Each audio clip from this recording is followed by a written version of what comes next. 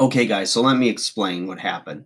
Okay, I had some pork rinds and some bratwurst, right? That was just smothered with guacamole, spicy guacamole.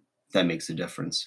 And um, this woman walks by me at the gym, and she looks at me and she looks at my plate and she goes, "You're dirty." I went, "What the heck is she talking about?"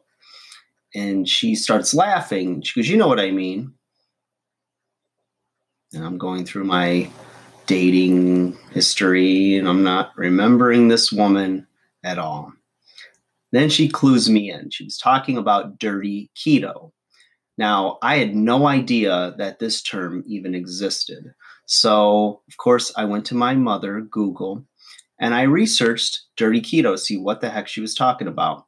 So it turns out that if you're eating things like pork rinds, fatty meats like bacon, sausage, whatnot, right?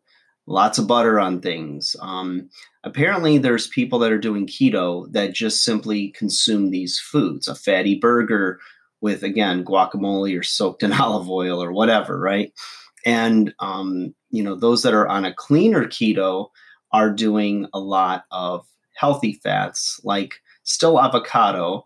Um, you know, um, Trying to blank, coarse coconut oil and things like that, but also having some lower glycemic vegetables, green vegetables, lean meats, lots of fresh fish, high in omega-3 fats, things like that, right? And I thought about it and I took a closer look at my overall keto eating for the day. And I've come to find out that I do eat a lot of clean keto foods, right? But I also do enjoy some of the things like pork rinds, like sausage, like lots of bacon with as much fat as I can find on it. And every time I've gone and had my blood work done, all my health markers, I continue to get in better and better shape. So for whatever reason, my body responds well to a blend of both clean and dirty keto. So I do think that there should be some thought if you are a person that purely does the dirty keto, because the thing is it can work, of course, because the principles are still the same with your body going into ketosis. But if your energy is not there, if you're feeling bloated, if you're not feeling your best, or you get maybe notice an elevation in blood pressure, cholesterol, what have you, and those numbers aren't on point, then you might want to take a closer look to see that you're making better choices with your keto foods. And I might have 1 or 2 times a day, and then maybe 2 to 3 times a week at most, where I'm consuming more of the dirty than of the clean keto.